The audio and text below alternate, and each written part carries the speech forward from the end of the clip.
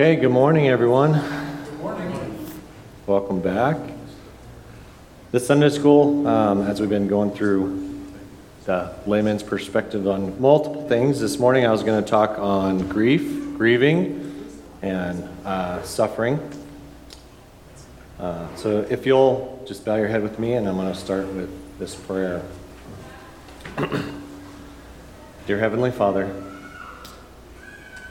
in the depths of my pain and sorrow, I come to you, Lord, seeking your presence and comfort. My heart is broken, and the grief I feel is overwhelming. I can't fully comprehend the extent of this loss, and I struggle to make sense of it all. In this time of darkness, I lift my tear-stained face towards you, trusting that you are here with me in my heartache. And oh Lord, I don't want to suppress my grief or pretend that everything is all right. I know that you created me with the capacity to mourn, and I choose to embrace that sacred emotion and allow myself to feel the weight of my loss fully. And in my anguish and despair, I cry out to you, my God, my comforter, my rock. As I sit in the midst of my grief, I ask for your presence to surround me, to hold me close, and to minister to my soul. Let your loving arms enfold me as I weep, and let me find comfort in the knowledge that you are near, even in the darkest moments of my life. And Lord, help me to be honest with you about the pain I'm experiencing. Guide me through the depths of my mourning and allow me to express my sorrow openly, knowing that you hear every cry and collect every tear. In your infinite wisdom, you understand the complexities of my heart, and I trust that you will walk with me every step of the way. I am grateful, Lord, for your unwavering presence and assurance that even in the midst of my grief, you will never leave me nor forsake me. Please remain by my side as I navigate this journey of loss, and in time, let your healing touch restore my broken heart. And in Jesus' name we pray. Amen. That was a prayer I found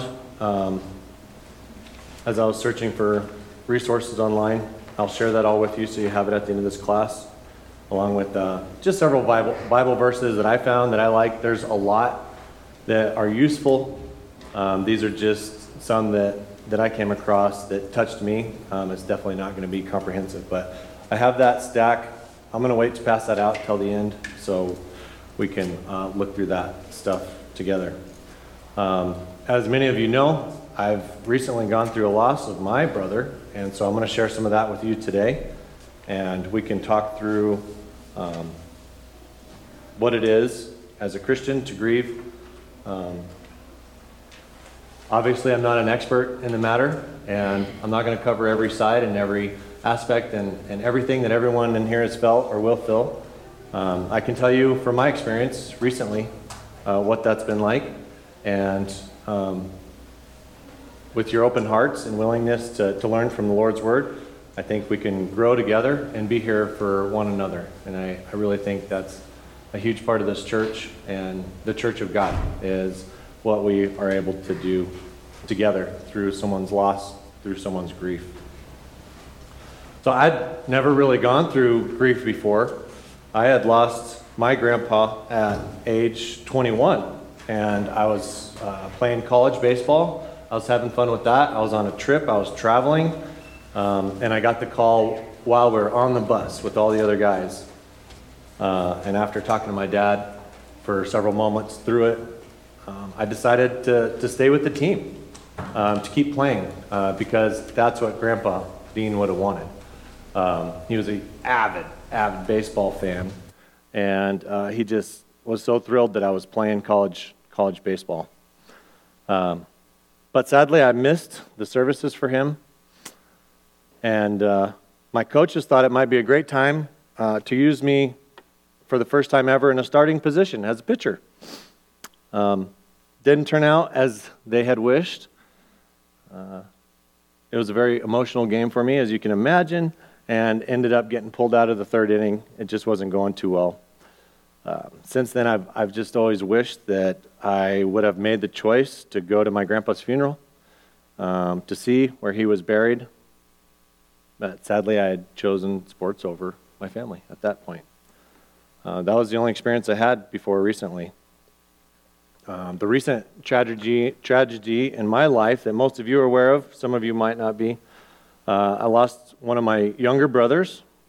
He had a drug addiction to heroin, and it opened up a part of my life that I knew was coming from some aspect, whether or not it be him, but someone in my life I knew I would lose eventually.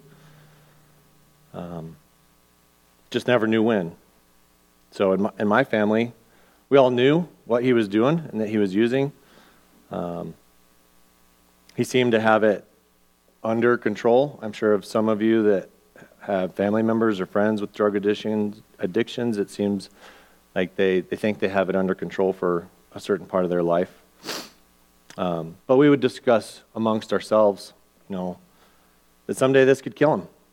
And of course, sadly, eventually it did. There was a sliver of hope for a while that he might pull out, because he had been sober for over a year when he was on probation for something.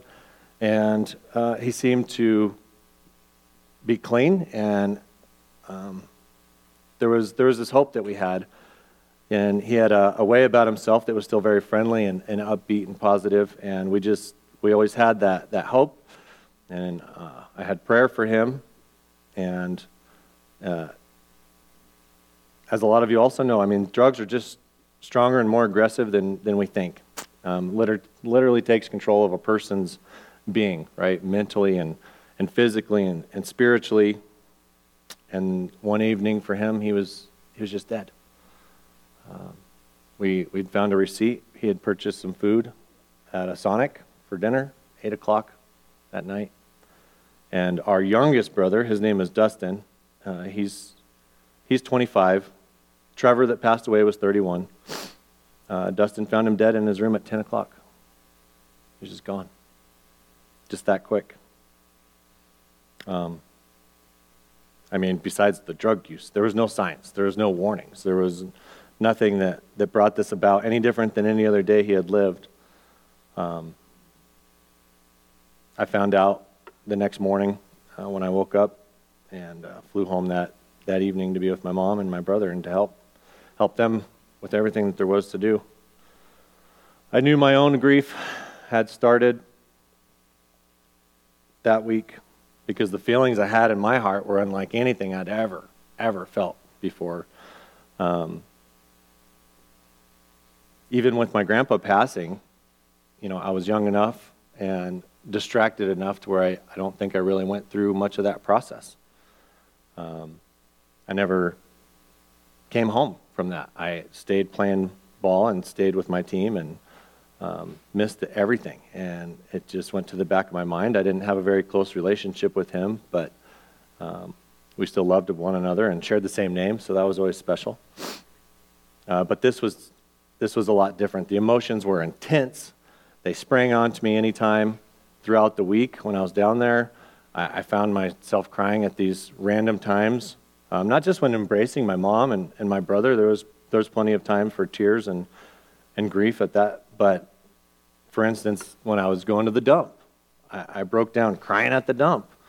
I was taking apart my brother's computer desk, and I found myself bawling then, going through his credit card transactions and just seeing what he purchased and where he was. And my hometown's Albuquerque, and that's where he was. So just seeing all these places that he would go and visit, I found myself weeping at those times.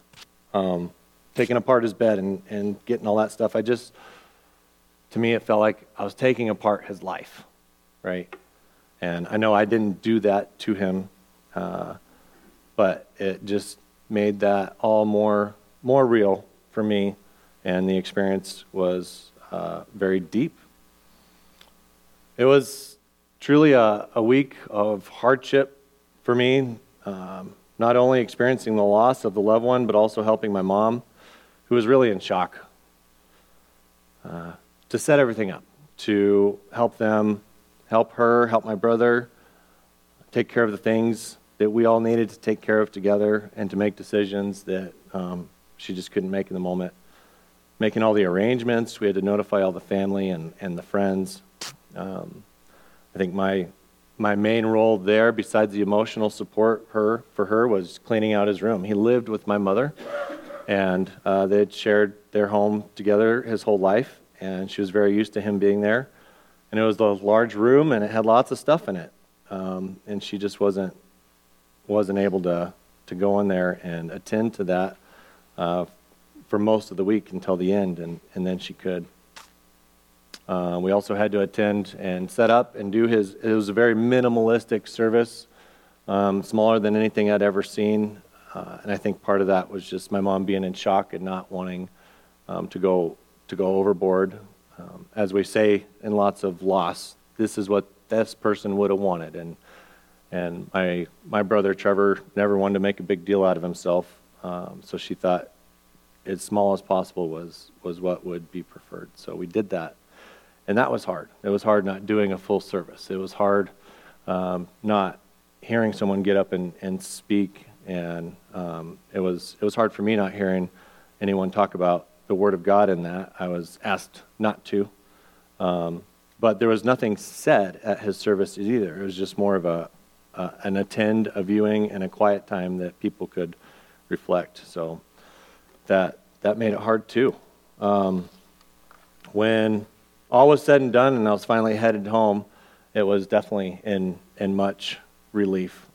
That week was the hardest week I'd ever gone through in my life up to this point. And again, as I said earlier, I knew something was coming. We kind of have to know that, right? None of us live forever.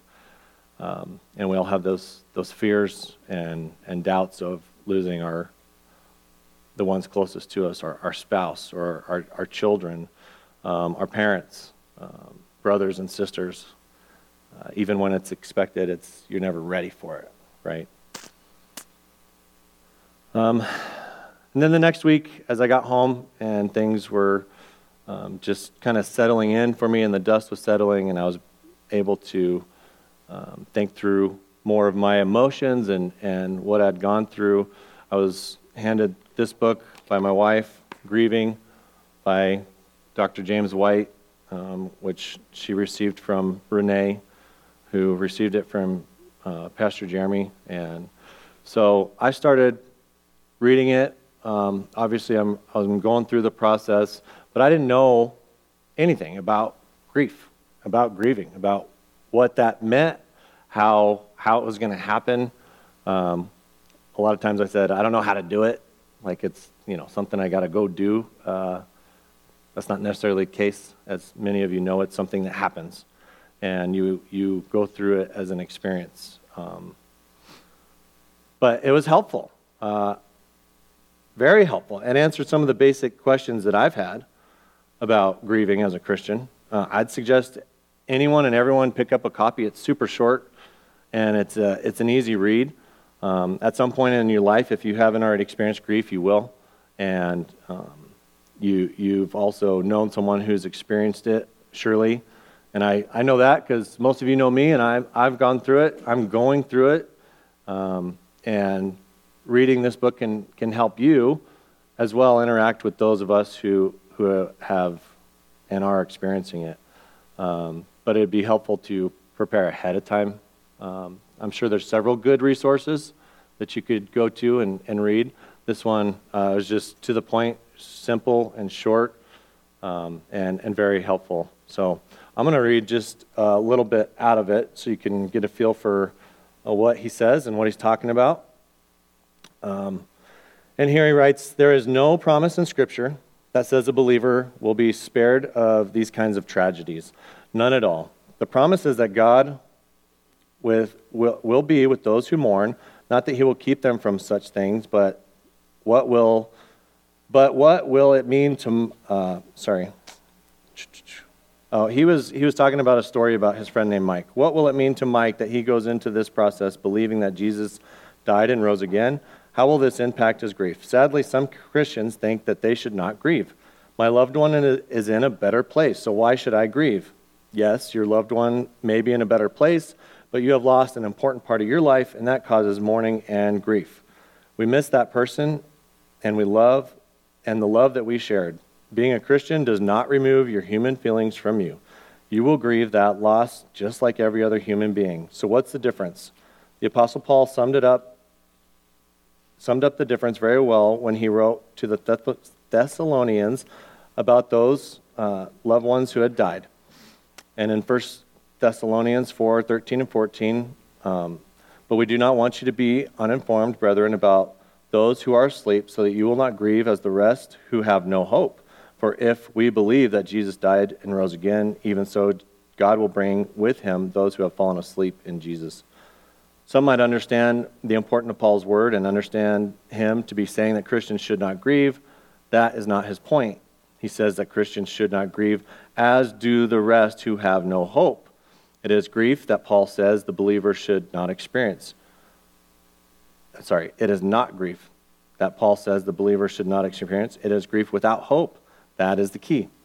Christians grieve just like any other human beings, but the major and all-important difference is that Christians grieve in hope. They live in hope of the resurrection of the dead, made a surety in their experience by the resurrection of Jesus Christ from the dead. They live in hope of his redemption, his return, his glory. They grieve knowing the truth of Paul's words to the Corinthians. In 2 Corinthians 1:3-4, blessed be the God and Father of our Lord Jesus Christ, the Father of mercies and God of all comfort, who comforts us in all of our afflictions, so that we will be able to comfort those who are in any affliction with the comfort with which we ourselves are comforted by God. Available to the Christian is the comfort of God himself, the one who gave his own Son on our behalf, and who certainly knows the depths of love in that self-sacrificial love that the cross promised and to comfort us in our pain and sorrow. That is why the Christian grieves, but in hope. So I found that helpful. Helped me answer some of my questions like I was asking. Yes, Christians do grieve. No, we are not saved from the experience of grief.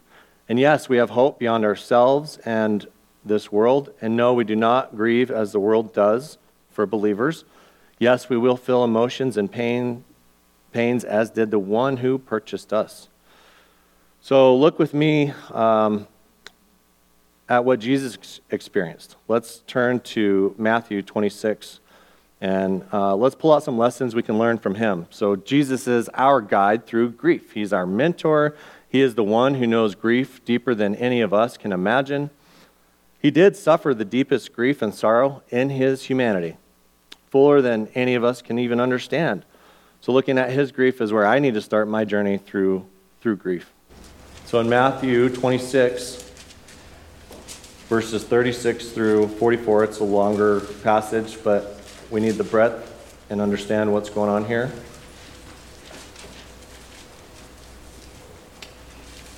I'll go ahead and read it. You guys can just listen. Then Jesus came with them to a place called Gethsemane, and he said to his disciples, "Sit here while I go over there and pray." And he took with them Peter and the two sons of Zebedee, and he began to be grieving and distressed. Then he said to them, "My soul is deeply grieved to the point of death. Remain here and watch with me." And he went a little beyond them and fell on his face and prayed, saying, "Father, my Father, if it is possible, let this cup pass from me. Yet not as I will, but as you will." And he came to the disciples and found them sleeping. And he said to Peter, "So you could not keep watch with me for 1 hour? Keep watching and praying, that you may not enter into temptation. The spirit is willing, but the flesh is weak." He went away again a second time and prayed, saying, "My Father, if this cannot pass away unless I drink it, your will be done." And again he came and found them sleeping, for their eyes were heavy. And he left them again and went away and prayed a third time, saying the same thing once more.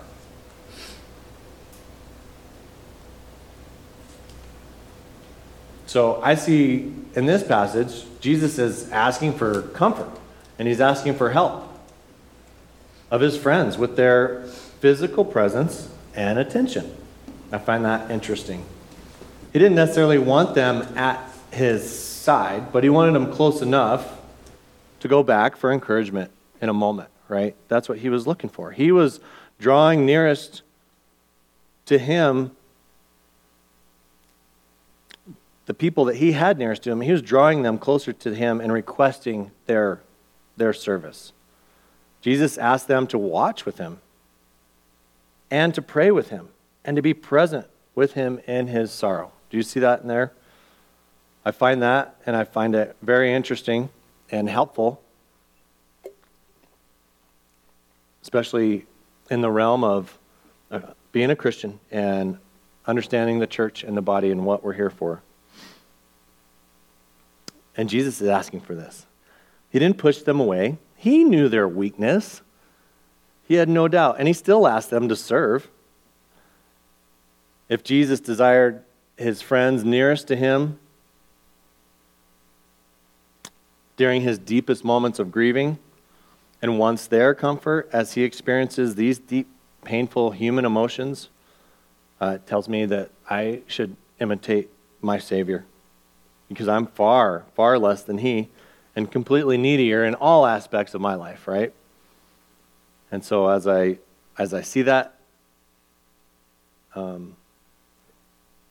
makes me understand and think through the need of the church and my friends and everyone here, and how you can be useful to me in my process of grief, and also helps me realize I might need to ask for help, right?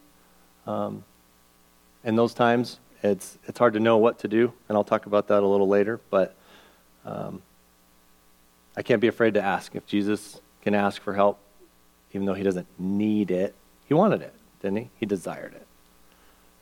I definitely need it, and I want that and desire it.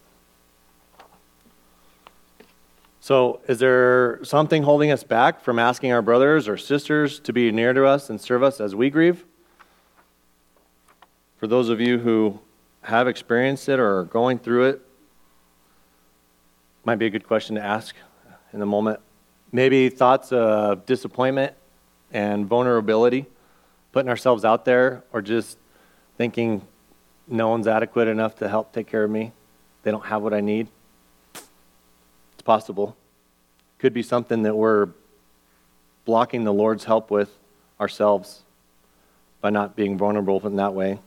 But our society, too, isn't really allowing in how we operate for people to truly grieve.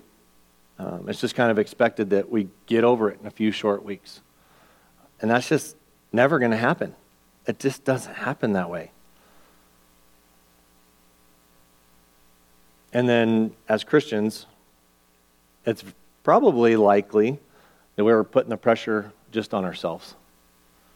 That we know our brothers and sisters are loving and supportive and have lots of mercy and grace and are there to help in any moment. That our pastors and elders and anyone can help in a moment's notice. But we just put this pressure on ourselves that we don't necessarily need. Because we want to get back to normal ourselves. We want to seem like we're okay, that we're not stuck, that we're coming out of it. We don't want to be seen as we're not trusting God as Christians, right? That's a fear that can come up as well if people see me still suffering and still upset and still going through these emotions that, have been going on for 2 months. Maybe they think I'm not trusting God. So we can do some of that ourselves and not allow that process to continue as it naturally would. So as we read through that passage, as I read through it, I like to see that even Jesus was frustrated with his friends, and that in their failure to do as asked, he questioned them about their ability to help and participate. As I read it, I can sense and feel the little bit of frustration coming out of him too. Can you relate to those frustrations with others? In anyone's attempt to be helpful, they fall short of being helpful in the midst of grief. And then we find ourselves frustrated with them. Maybe you can relate to this. And it seems like Jesus can relate to that. But Jesus didn't allow it to stop him. He continued asking and desiring their help. He pressed on with his process and his requests. And again, I think he's our ultimate mentor. He's our guide. And he's walking through that for us and with us in the moment to do what he's got to do to drink from that cup, but also now that we have it preserved for us for eternity through Scripture, we can learn from that as well.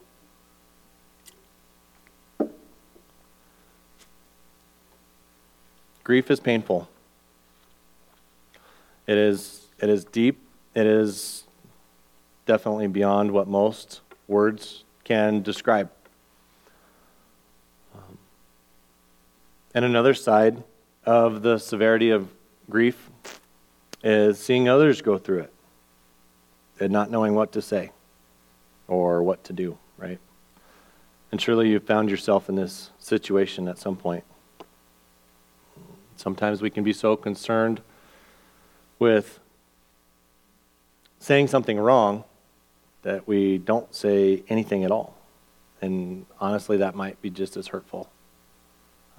To not have a conversation, to not hear someone ask how you're doing, and just to act like life's normal.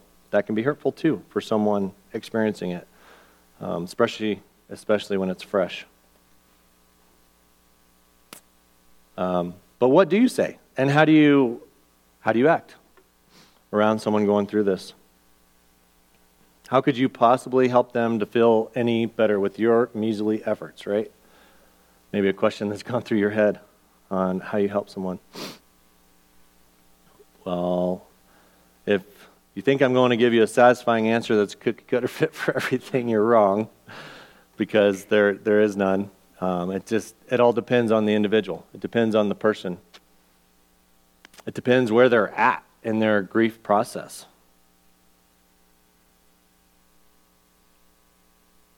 And you'll never know where they are at on your own.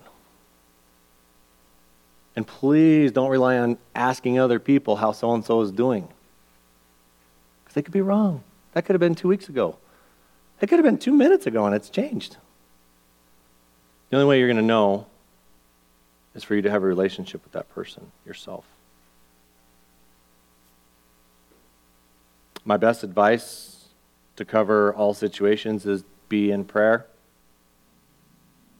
Be in prayer for that person before and after you speak with them and interact with them. Pray about what to say and ask the Lord to lead you in that conversation, in service and in fellowship to that person. Just be willing to give yourself to them. Don't be offended or take it personal if we come off harsh or unappreciative. Just give grace as the Lord gave grace in his moment too. If you can do that, you'll be of more service than you realize.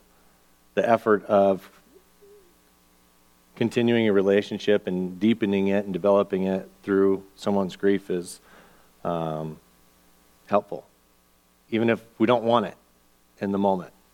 And you'll know. It'll be short and sweet, maybe not sweet, responses in the moment. But that doesn't mean don't try again. It's just that moment might have caught someone by surprise. They might not have been ready to react to the conversation or the question. It's really unpredictable, as you know.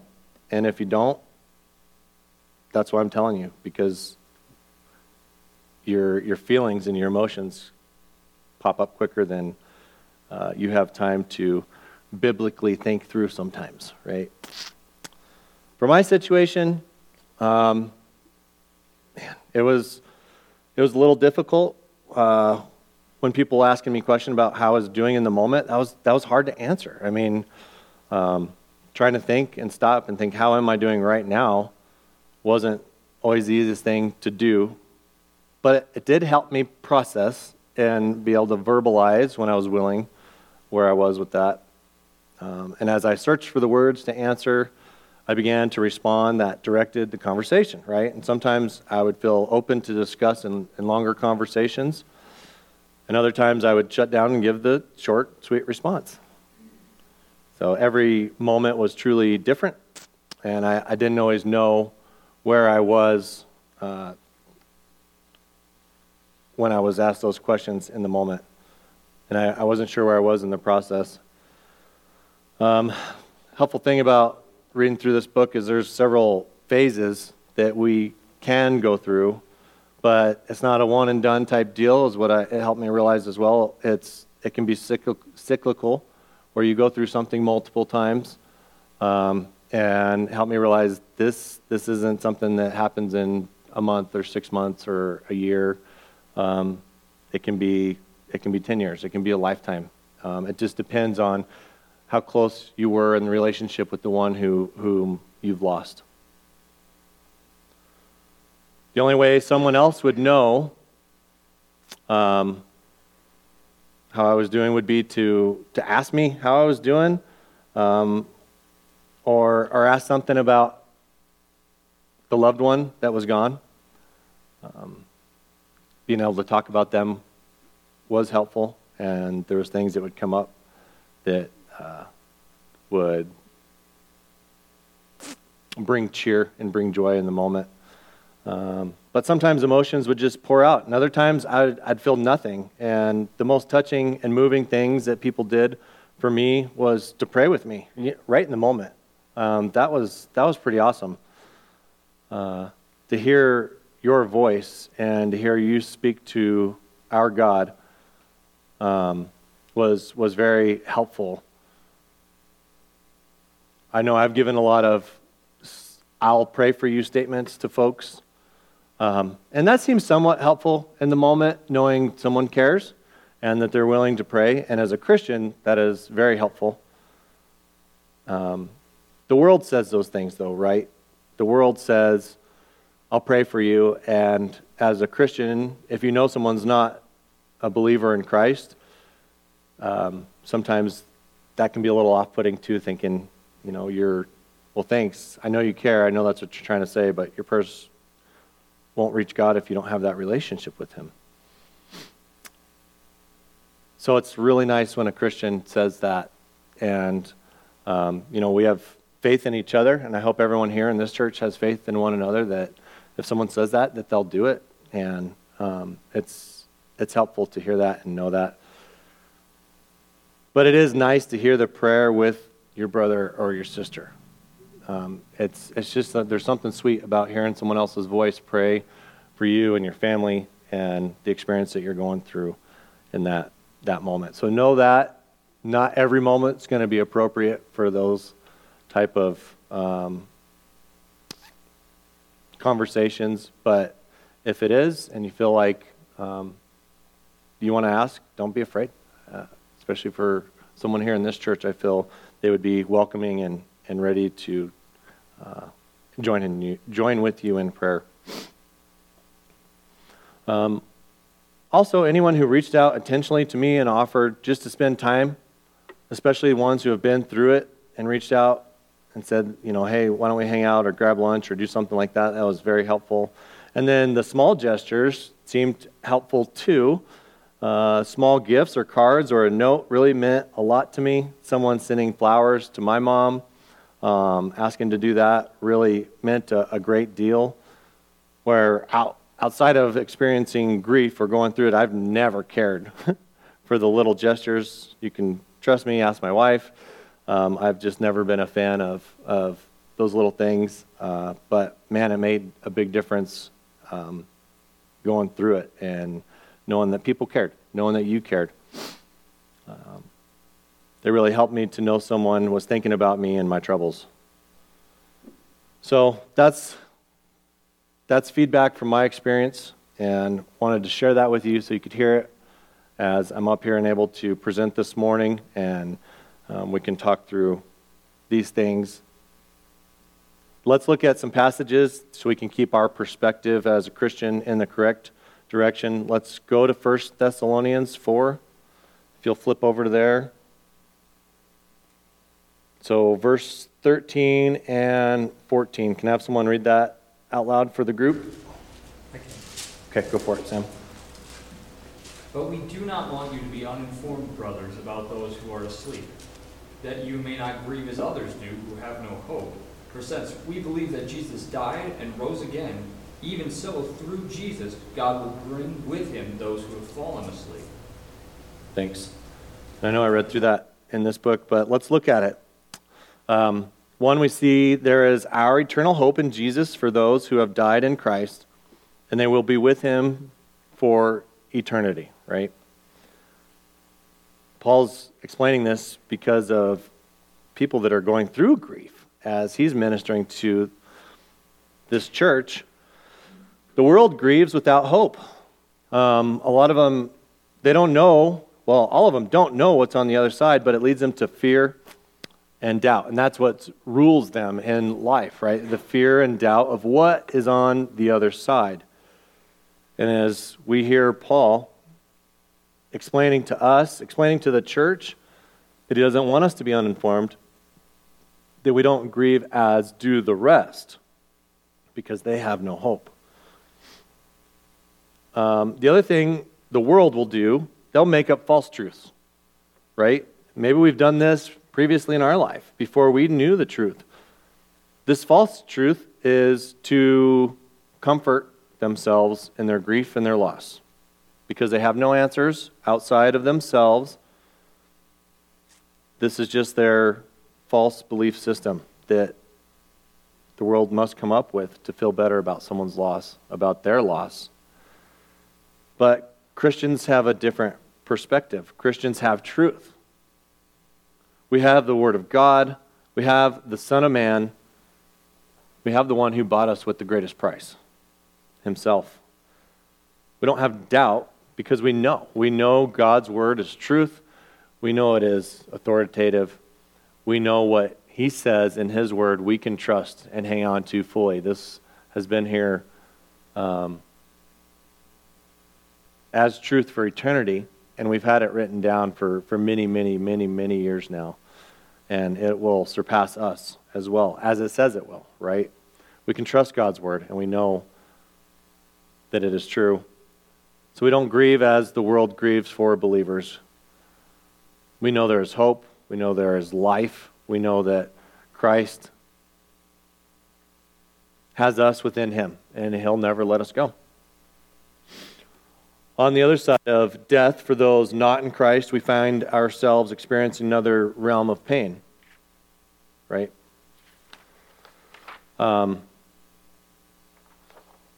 Life is about our lives as Christians. We're about acknowledging what is true and what is right with the way God has ordained it. Hebrews 9:27 tells us straight up that it's appointed for men to die once, and after this comes judgment, right? Well, let's look at the other side of things in Luke 16. If you'll flip over to that with me. Go back to Luke chapter 16. I'm sure many of you are familiar with the rich man and Lazarus. Luke 16, starting in verse 19. Now there was a rich man, and he habitually dressed in purple and fine linen, joyously living in splendor every day. But a poor man named Lazarus was laid at his gate, covered with sores, and desiring to be fed with the crumbs which were falling from the rich man's table. Besides, even the dogs were coming and licking his sores. Now it happened that the poor man died and was carried away by the angels to Abraham's bosom. And the rich man also died and was buried. And in Hades he lifted his eyes, being in torment, and saw Abraham far away and Lazarus in his bosom.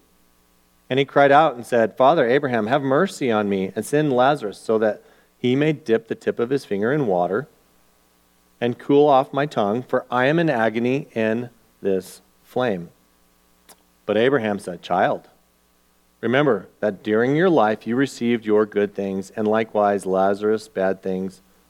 But now he is being comforted here, and you are in agony. And besides all this, between us and you there is a great chasm fixed, so that those who wish to come over here to you are not able, and none may cross over from there to us. And he said, Then I am asking you, Father, that you send him to my father's house, for I have 5 brothers, in order that he may warn them, so that they will not also come to this place of torment. But Abraham said, They have Moses and the prophets, let them hear them. But he said, No, Father, Abraham, but if someone goes to them from the dead, they will repent. But he said to him, If they do not listen to Moses and the prophets, they will not be persuaded, even if someone rises from the dead.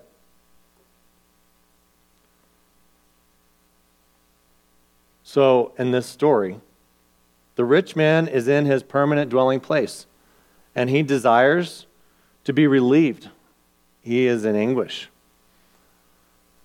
Once he understands his fate, he requests allowance for his brothers to be warned, right?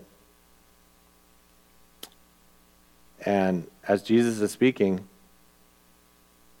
and saying these words of Abraham, the scripture is pointed to as truth.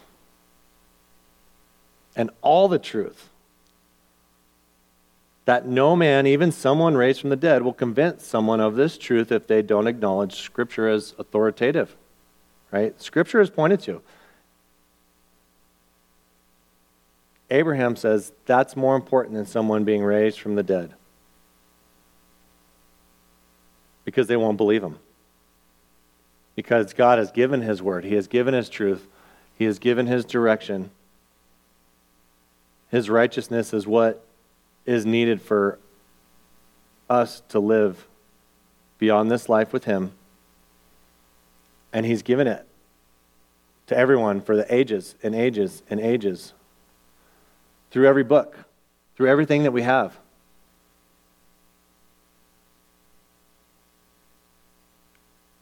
So what does God think of the death of unbelievers?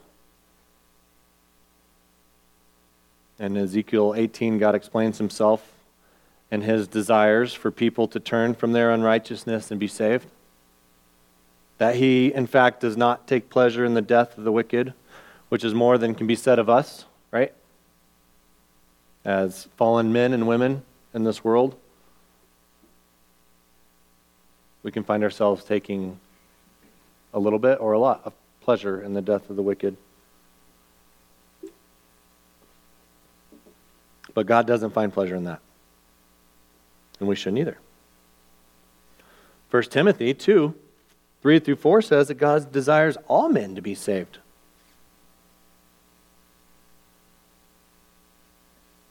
That's God's heart in it with us. That's his desire. And there's no pleasure in that death. There's no pleasure in what happened to the rich man. There's no pleasure in anyone falling from this earth without knowing our Lord, Jesus. And it's painful. It's painful on our side of things. It's painful experiencing that and going through that. Of course, our job here is to acknowledge what's right and true and to also share that with the world, with our family, our friends, our neighbors, anyone who's willing to listen and hear. And those who aren't, we still need to tell them, right? We still need to tell them. In Proverbs 24, verse 17, it says we shouldn't celebrate when our enemies fall, for it may turn the Lord's anger away from them.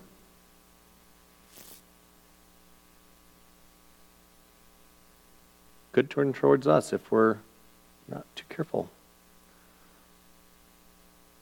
So, whether or not our loved one is saved or unsaved and dies, there's no pleasure in that when the unsaved is gone. There's that hope of the one in Christ who is with him in his glory now.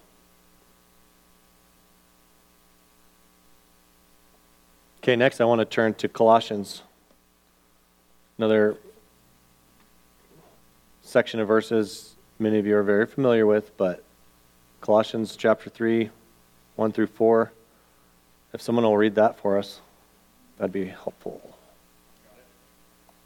Therefore, if you've been raised up with Christ, keep seeking things above, where Christ is, seated at the right hand of God. Set your mind on things above, not on things that are on earth. For you have died, and your life is hidden with Christ in God. When Christ, who is our life, is revealed, then you also will be revealed with him in glory. Thanks, Tyler. Seeking the will and things of Christ is as our duty. That is our job. We are servants of the Most High. We're not the rulers of this kingdom. We are his servants. Keeping our mind, our thoughts on him, not on the things here, but where he is, seated at the right hand of God. That's what we can do in this world now. We are here to serve and do the work of the Lord, which is leading people to the Word of God and his truth. And in our grief and our sorrow, our purpose can and will be found in our service to the church and to the world with our minds, our hearts, our strength in Jesus. That's where we can still find ourselves as we go through grief. Passages pointing to him, pointing to what he's doing eternally and using us in our short, small lives. Knowing that he's got a greater purpose than we can actually understand in the moment. Passages like this where we need to go for encouragement and help. I'm going to read a little bit more out of this book for y'all towards the end that I liked. Dr. White wrote, as we come to the close of our brief discussion of grief and its role in our life, I want to encourage you as a believer in Christ to take advantage of the vast store of grace that is available to you and your Savior. In his wisdom, he has given us the church, in which we find so many who can help us with our sorrows. I know in my own church, my elders are men of such great wisdom and insight. Their lives are testimonies to God's grace. Hopefully you, too, have such men in your congregation. Seek their counsel and their wisdom. God has given us one another for just such purposes. If any one thing has helped people to refocus their lives and move back into a full and joy-filled life, it has been this: service to others. I have often counseled individuals who are stuck on the downward spiral of grief to volunteer their time to help others. In doing so, I was helping them get out of their isolation, while at the same time helping them to stop and look downward and inward. By helping others, we find ourselves rejuvenated and reaffirmed. We see how we can be of help to others, and we become channels of God's grace. By serving others, we help ourselves to experience the fullness of joy and living that God intends for us. First and foremost, we are servants of Christ. You remain his servant, even in the light of your lost and your loved one. Do you think he still loves you? He does. He still asks for your service, even knowing you are hurting. He has a loving purpose, my friend. As you serve him, he lives his life in you. He heals your heart, restores your soul. As you serve him, your life is enriched. And through it all, even if you can't see it right now, he is creating a beautiful image, a new creation, another portrait of Jesus Christ.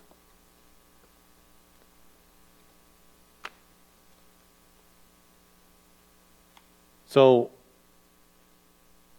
remember what the Lord has given us. If you're experiencing grief, going through it, or if you're friends with someone who is, these are things that we can keep in mind. The Father hears us. He hears every prayer that we have. He's given us that. He covers us in grace and mercy. We have the Lord Jesus who died for us, who plucks us from our certain appointment with eternal wrath and also gives us his Spirit to dwell and live inside of us every moment of every day.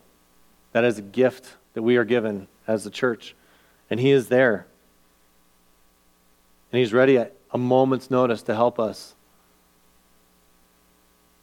And then he gave us the church, who is a great gift of love and comfort, full of resources, encouragement, and perspective.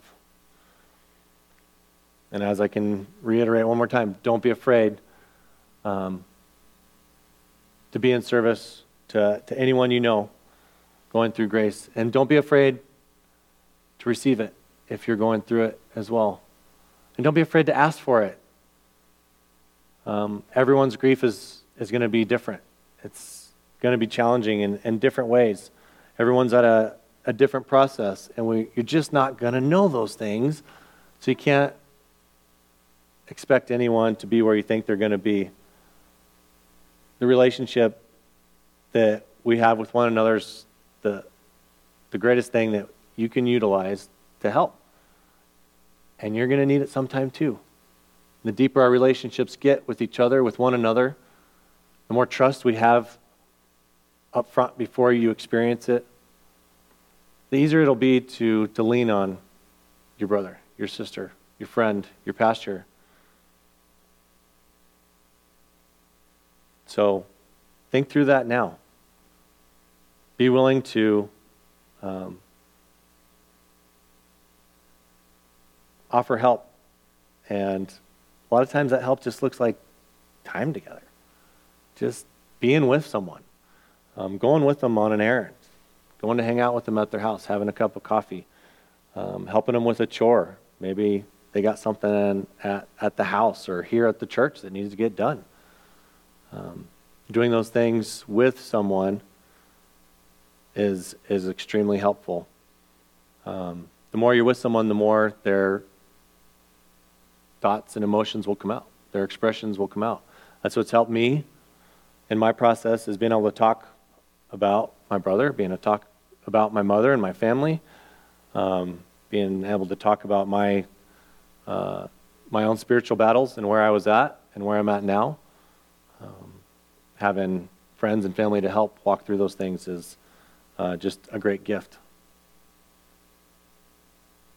And if you got questions for me personally, I'd be happy to take those after this. And I'll share, what I can. And if you know others that are going through, I just encourage you to talk to them. Just be there. Just spur the conversation and see what they want to talk about. That helps a lot. I do have these I want to pass out. It's just the verses that I liked, and then that prayer I shared at the beginning, which is also very helpful. So let me pray in closing, and then if I can get someone to help pass these out, I'll take your help, and we'll be out of here. Father God, thank you so much for this day. Thank you for bringing us together to worship you and honor you and glorify who you are. Thank you for making us in your image, knowing that you know our feelings, our emotions completely, fully. You've experienced them to the uttermost. And we can know that you are not distant from us, but you are near. And you have given us so much grace and so much mercy in our times of need, in our times of sorrow. And you cover us in your love. And I thank you for your church that you've given to just bless one another in so many aspects, in so many ways, with so many different lives. Pray that we will lean heavier on each other, that we will rely more on one another, more than what is comfortable, that we can make ourselves vulnerable and willing to put our lives in someone else's hands, knowing that they're going to disappoint us as you did, Lord, and still have the love and the grace and the mercy for them because they are in you and with you. And we praise your heavenly name, and we love you, Lord Jesus. We just ask you to continue being present with us through the rest of the services this morning, and as we lift our voices and sing together and pray together and hear your word preached this morning, I just pray that your Spirit fills us with your life and leads us in service. In Jesus' name, amen.